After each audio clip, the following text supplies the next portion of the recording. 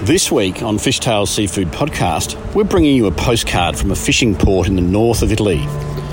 Santa Margherita Liguria is one of the best known and most renowned tourist resorts in all of Liguria.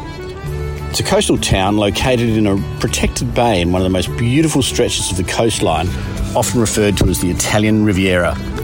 Santa, as the locals refer to it, is a Ligurian fishing village turned coastal resort, and is located on perhaps the most famous stretch of the Riviera, with chic Portofino a short stroll to the south and buzzy Rapallo to the north. The port of Santa Margherita is both a hub of water-based tourism and a small yet important commercial fishing fleet. While many of Santa Margherita's fishing dynasties have made the move into tourism, life on the water remains uppermost in the Sangha Margherita consciousness. Out in the Gulf of Tequila, on which Santa Margherita sits, super yachts slink into view. The nearby National Park of Portofino and the Marine Reserve of Portofino also ensure wonderful biodiversity above and below the undulating shimmer of the Ligurian Sea. Santa Margherita is known, above all else, for its red prawns. Succulent and sizable, with colours ranging from sunrise pink to a bluey violet, you'll find them barbecued, tossed in linguine, or ultimately just served raw on pretty much every good menu in Liguria. The darker the shrimp, the more delicious. And it's up to you whether you suck the shrimp head in the Italian fashion. Nearly 200 tonnes of this incredibly special prawn are caught off the coast of Liguria every year. And despite being one of the most highly sought after local seafoods for the high-end restaurants of Milan, Rome and Venice, much of the catch ends up in the local villages' waterfront restaurants. The red prawn fishery itself is unique as the prawns they catch. A dayboat fishery that these days comprises of around 10 to 15 working vessels, the fishermen head out around 5 a.m, chasing the prized species of red prawn, known officially as the Artistis anennatatus. The main catching season spans from July to December, when the prawns can be found in large swarms on the seabed at about 200 to 1,000 metres in depth. It's the afternoon now, about 4:45, and I'm standing opposite the Mercato del Pesca, the fish market, where there is a gathering crowd of local chefs, restaurateurs and fishmongers. The first few fishing boats have started to pull into port, with fishermen and deckhands unloading their fresh catch, mostly in traditional wooden crates and well-used foam boxes, into small dinghies which they are rowing from their moorings back to the marina here at the wharf. There's a real sense of excitement as the boxes are unloaded, packed onto trolleys which are pushed across the street into the market for immediate sale. The sale process itself is a little tricky to understand. It seems part auction, part allocation, part begging. I've asked local chef Roberto Marcelli of local restaurant La Cambusa to explain the process to me, and he's just shrugged and said something along the lines of, first in, best dressed.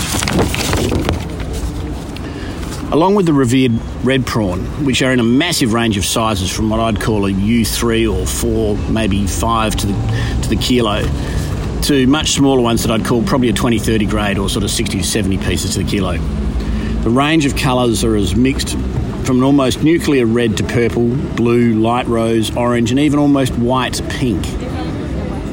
There's also beautiful scampi, octopus, anchovies, cuttlefish, a few large sea bass and gilt-headed bream, and big-eyed scorpionfish, also stacked into wooden crates.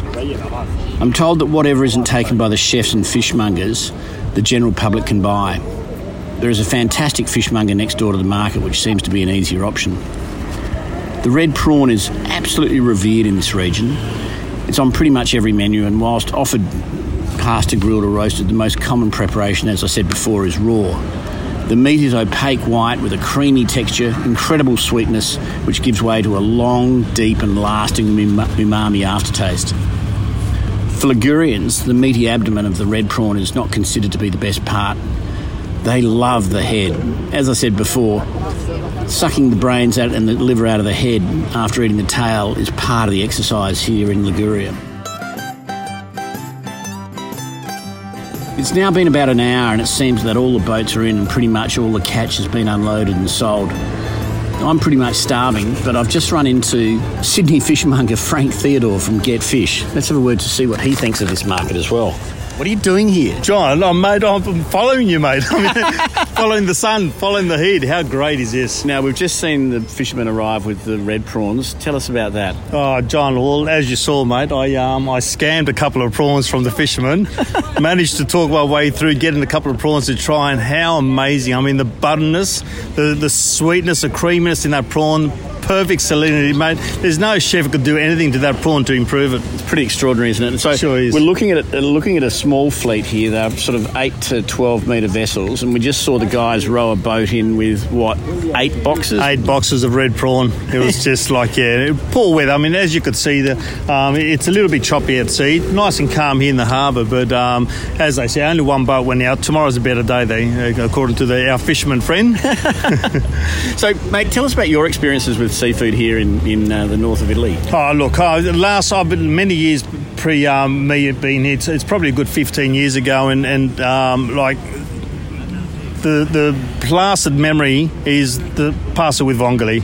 Can't go past that. So look, I've been here for a few days and I've already had it, I think, 3 times. It's amazing. Like the clams here, there's another level of sweetness to them.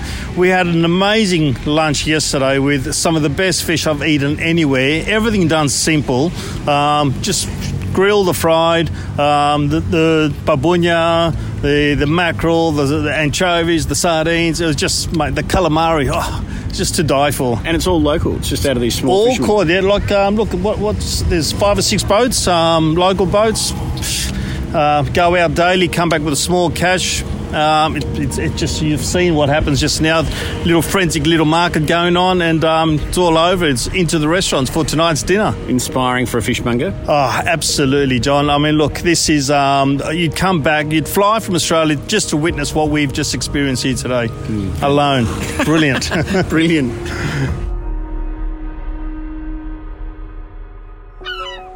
This is Fish Tales, a seafood podcast. A Deep in the Weeds production. I'm John Sussman. Follow us on Instagram at Fishtails Seafood Podcast, or email us at fishtalespodcast@deepintheweeds.com.au. Stay tuned for more tales from beneath the surface of the seafood world every Friday on your podcast app.